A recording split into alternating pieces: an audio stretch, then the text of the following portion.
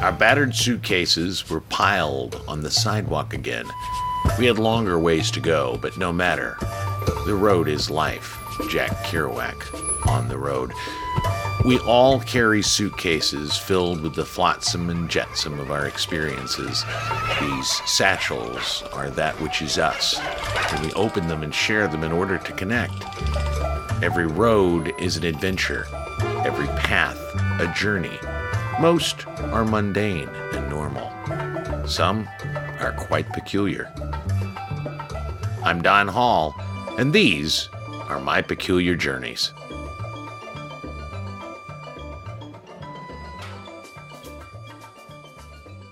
Extraordinary events tend to thwart future progress. Dana and I took a road trip to Ann Arbor, Michigan one winter to get out of Vegas for a weekend and explore. The beauty of hitting little places, snagging a cheap hotel room, and wandering around is the often amazing discoveries one finds. An alley covered with graffiti that you didn't expect to see, a bookstore with signed first editions of ancient texts, a deli known for its outlandishly delicious breakfasts, and museums. I love museums, and of course, there's a grand art museum in Ann Arbor, Michigan, and the signage touted a special collection celebrating art from the 90s. Now, Dana's from the 90s, being the decade she came of age, and while I'm from the 80s, I can still delve in with both nostalgia and perspective. The collection was superb. From their blurb, "Come as you are, art of the 1990s," provides a fresh look at the art of the pivotal decade between the fall of the Berlin Wall and 9/11. The exhibition, whose title references the 1992 Nirvana song, considered by many an anthem for the decade, focuses on three principal themes: debates over identity politics, the digital revolution, and globalization. Is the first major museum survey to examine the art of this pivotal decade. Well, given that we were viewing this collection some 15 years following the attack on New York, what struck me was how forward-thinking artists were just prior to that event, and how 9/11-2001 practically forced these ideas underground. The fear-mongering, the conservative desire to suppress ideas of digital revolution, of a more vocal pursuit of equity among the LGBTQ and trans communities, almost fully quelled the artistic movement of the time period. It seemed that we were on the right track, with artists really digging deep into problems a peaceful society should mine, only to be almost instantly snuffed out with the reading of a children's book while planes were smashed into buildings. In Las Vegas right now, in the wake of the virus, is a sense of desperate calm. People now suddenly out of jobs, as most of the work here is on hold until other people can fly here to party. The freshly unemployed clinging to the notion that things will soon get back to normal, while fighting that nagging feeling that it will never be what it was only a month or so ago. Soon the reality of having no income and no work will set in. Just around the corner of Flamingo and Las Vegas Boulevard is the very beginnings of what could become our Mad Max universe. All cheap gas and violence, battling it out for warlord supremacy centered around potable water in the desert. Whether things get that bad or not, I believe that the progress society has made in terms of equity and justice and activism will be overshadowed by fear and anguished need. The art of those most motivated by empowering those with less may be brushed under the dark and soiled shag carpeting of disaster. In a world dominated by toilet paper hoarding and a power grab for masks and ventilators, the poetry slam and the digital art hasn't got a chance unless we actively rebuke the 9/11 template and hoard instead ideas.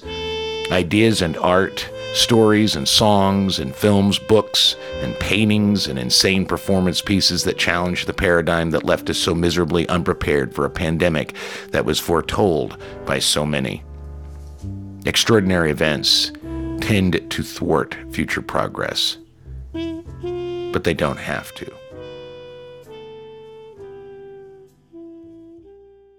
And welcome to episode 71 of Peculiar Journeys. Okay, so here's a quick update. As of this recording, the rumor mill is that my casino will open May 1st, but maybe June 1st. And here's the thing about the rumor mill around here is that there are a couple. I've not participated in Twitter for most of the time I've been a Twitter member. I just kind of ignored it because it's a pain in the ass, and people are the worst of the worst when they're on Twitter. However, Vital Vegas and locally Las Vegas, or Las Vegas locally, I can't remember, are both local Twitter accounts here in Las Vegas, and for some reason they are connected in such a way that they find out the information before anybody else does. They're really good at scooping everybody else, and so I knew prior to us closing the casino because of the coronavirus, I knew well in advance, at least a couple of days in advance, that we were closing. I knew the timelines of certain things. I knew when casinos were closing. I knew what the essential businesses they were going to try to keep open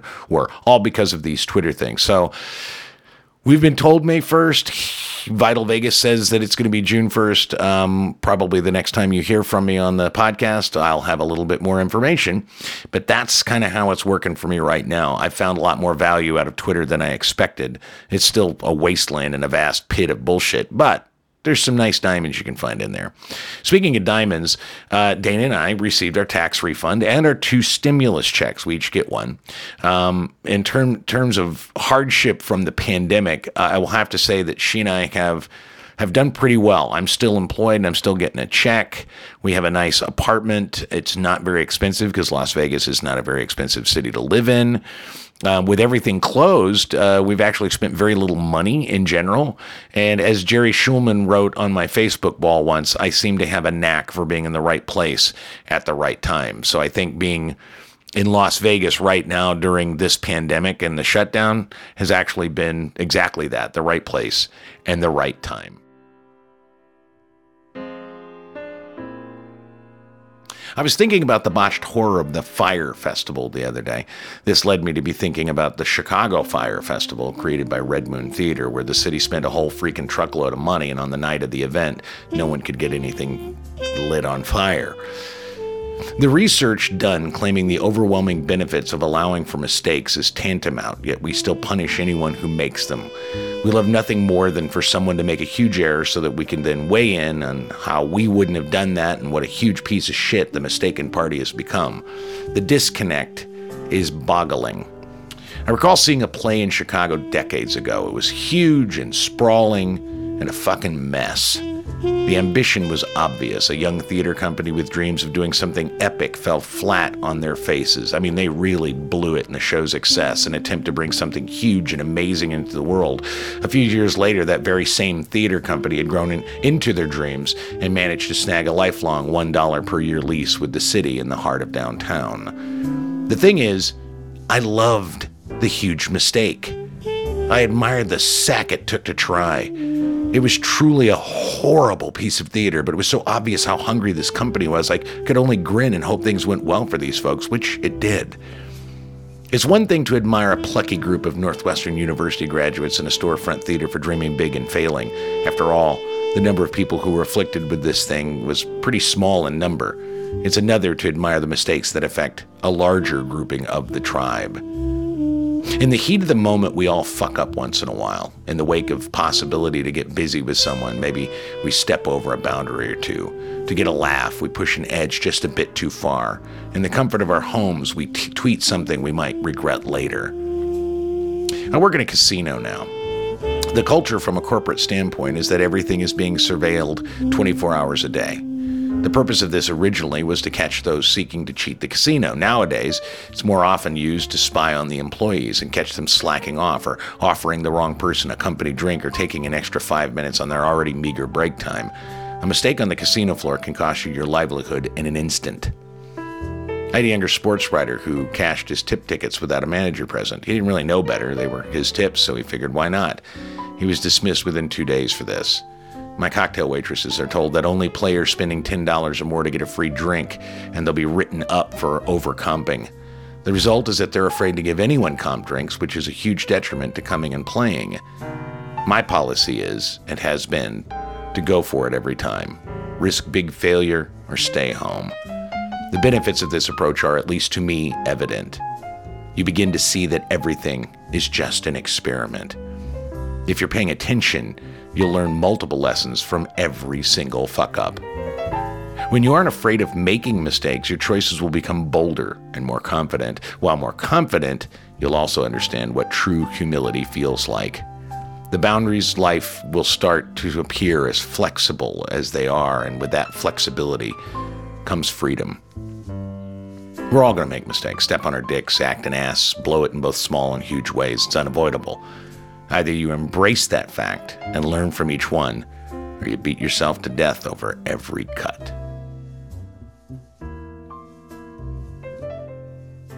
One of the things we did, because we're stuck in the house, Dana's more stuck in the house. I still come into the casino 4 days a week, and because we need to have a manager present 24 hours a day because we've got hourly employees here that are doing security.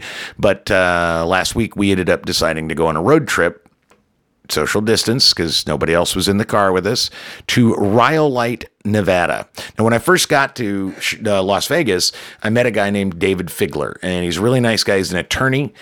He is a big contributor to the local NPR station. So and he has done storytelling. So I kind of wanted to get a sense of what this place was all about. And one of the things that David told me was that one of the best things, in his opinion, of living in Las Vegas was leaving Las Vegas, that all over Nevada and Arizona and Utah are these tiny little weird towns and great, amazing things to see and landscape and mountains and trails and just all this crazy shit. And one of the things he mentioned was Rhyolite, Nevada.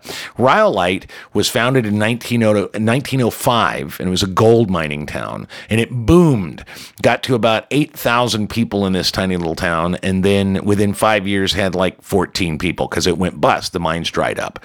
It's part of the story of Las Vegas is that it was founded on all these incredible gold and silver mines, and then everything dried up, and they went through, as a state, a huge depression before things kind of popped back up with more gold and silver, and then eventually the Las Vegas casino model and that kind of thing. But we loved Rhyolite. It was beautiful. But it's a ghost town. And so they're the bones of all these buildings that were there 115 years ago, and a couple of buildings that are still mostly intact. There's a gold mine entrance. You can't really go in, but I mean, it's just beautiful. And just around the corner from it, and there's not really a corner, it's just down the dirt road, is the Goldwell Open air art museum with these giant weird statues just out in the middle of the desert. Gorgeous, fun, had a lot of fun.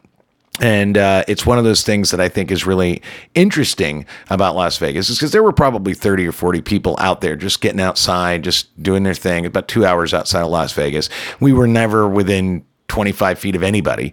Took lots of pictures and just enjoyed the day, had some lunch in the car on the way back. And so it was a really good day. And on the way, we kind of started talking about what this new economy is going to be like, because I know that there are going to be elements of the old economy people are going to want to cling to after all of this, and there are going to be completely new ways of doing things and industries that are going to boom while other industries fail.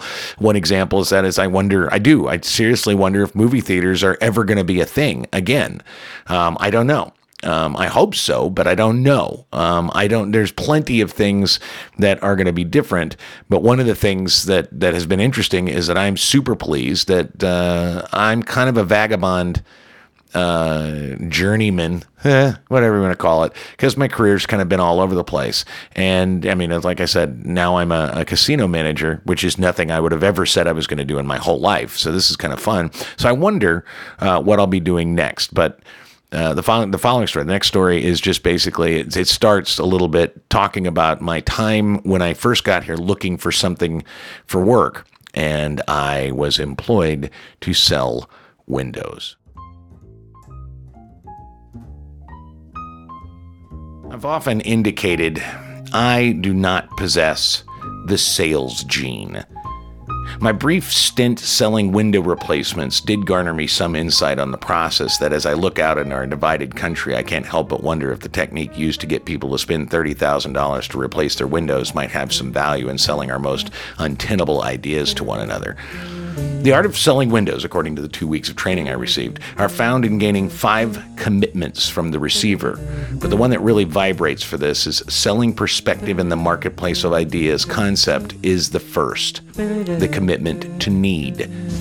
The training stressed that through a series of questions rather than statements, one needed to find at least 3 pain points in order to move forward. No pain points, no need for your services. Now, these are defined as locating using specific questions the problems people may be having that your product or service can rectify. Building up a sense of urgency and solving these pain points is the skill required, and that sense of urgency is created through appealing to an emotional rather than pragmatic foundation. Granted, these are leading questions. I mean, you're looking for the receiver's problems to emotionally connect with them in order to offer a solution. The most important aspect is that you are asking questions rather than making statements. The second part of this is to create a sense of urgency through emotions rather than pragmatics. People make decisions with their fallible, fickle, what-the-fuck feelings rather than what is perhaps in their best interest pragmatically. Even progressive liberals, even the alt-right and the SJWs, even your mom. Using this as a model, which, according to the window people, is foolproof, let's look at how we sell our ideas to the other side. The right says these people are illegally in our country and are using resources and taking jobs that are rightfully mine, and they are criminals, at least in terms of entering the country. The left says these people are refugees, and detaining them for avoiding the bureaucracy of immigration policies is inhumane. America was built upon immigrants. Neither is selling their specific idea. Neither is asking questions. Neither is persuasive in the least, because no one is listening and everyone's talking past one another. The evolving of any discussion becomes the highly popular but completely ineffective shut up and listen to me approach. Then the name-calling, doxing, death threats, and the election of Donald Trump. Using the window replacement sales technique, the right would ask questions. Have you experienced someone cutting in line in front of you? How did that make you feel? Do you know anyone who's experienced gang violence due to a drug war? Where do you think those drugs come from? Have you ever been passed up on employment only to find someone here illegally got the job? The left might ask other questions. Where did your forebears come from? Do you know the story of how they came to America and became citizens? Have you ever been waiting all day in a DMV only to be told that your paperwork isn't proper and come back tomorrow? Did you come back or put it off after that?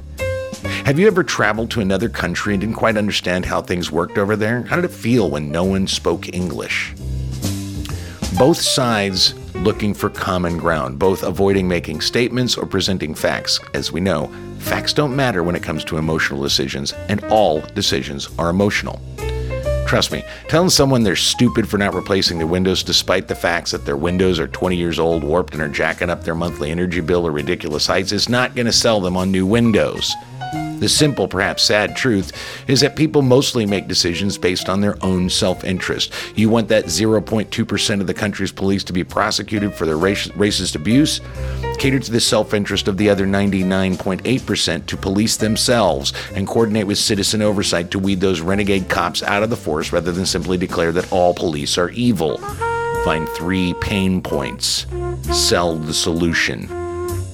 When it comes to sexual harassment, I think we're going about things all wrong. To dismiss the very personal question, what if it was your daughter or wife or sister or mother, is a mistake. This sort of question makes it personal and emotionally connecting.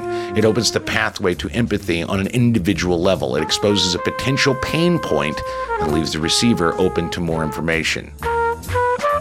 For many years, I taught theatrical improvisation. I love improvisers. The very best of the best understood how contrary to human nature the art form is, selfless rather than selfish. That cream of the crop understood fundamentally that success was due almost entirely by focusing on your partner's success. The worst were only looking out for their moment to shine, effectively forcing the others to dance to his or her tune. One of the lessons I tried to impart was likewise simple to get, but difficult to employ.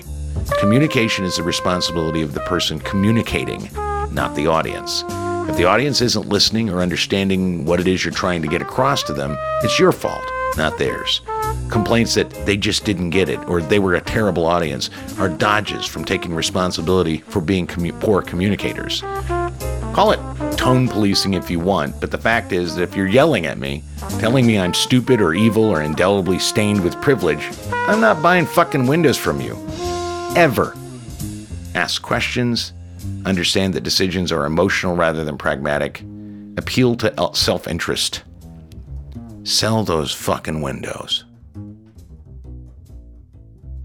And And that's episode 71 of Peculiar Journeys. I hope you're enjoying sort of the resurgence. I would love to be able to say it's all because of the pandemic. I think it's mostly just because I realized I hadn't been doing it, and I've been sort of amassing and compiling stories that I wanted to share, and this is my platform. So I hope you enjoy it. Please stay safe. Please do your best to social distance.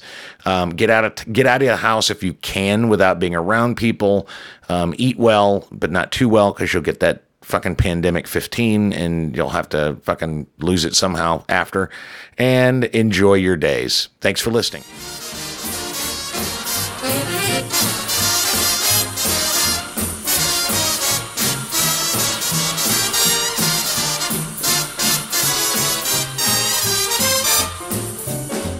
This has been another episode of the Peculiar Journeys podcast. For archived episodes, go to donhall.vegas/podcast to hear stories of Chicago, of Millennium Park, and of the big move to Las Vegas. If you dig the podcast, go to Apple Podcasts and review the show. If you really dig the podcast, why not go to patreon.com/peculiarjourneys and help fund the endeavor. Whatever you decide to do, thank you for listening, and I hope you come back for more of my Peculiar Journeys.